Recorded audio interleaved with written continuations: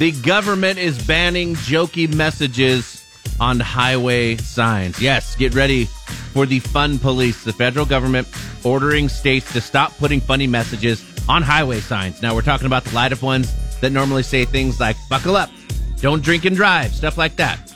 Now, studies have shown that messages that include humor or pop culture references can be good. You're more likely to remember them, so say the studies. Some states even let you submit your own ideas. But the Department of Transportation claims they can also be dangerous, take longer to read, cause crashes because of distracted driving. They also can confuse people. For example, officials in Ohio got a call a few years ago when they posted a message for Christmas that said, "Life is fragile. Drive safe."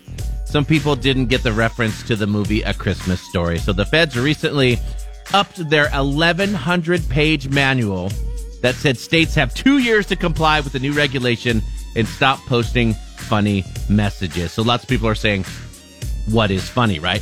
Here's the type of stuff that they're banning. A lot of people put in their favorite highway messages that they thought were hilarious. Like, tailgating is for football, not highways.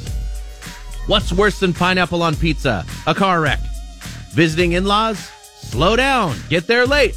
Texting and driving one that said, get your head out of your apps.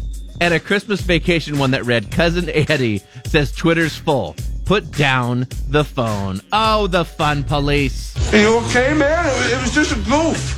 Patrick in the morning, only on 96.7 PayCal Rock. Coming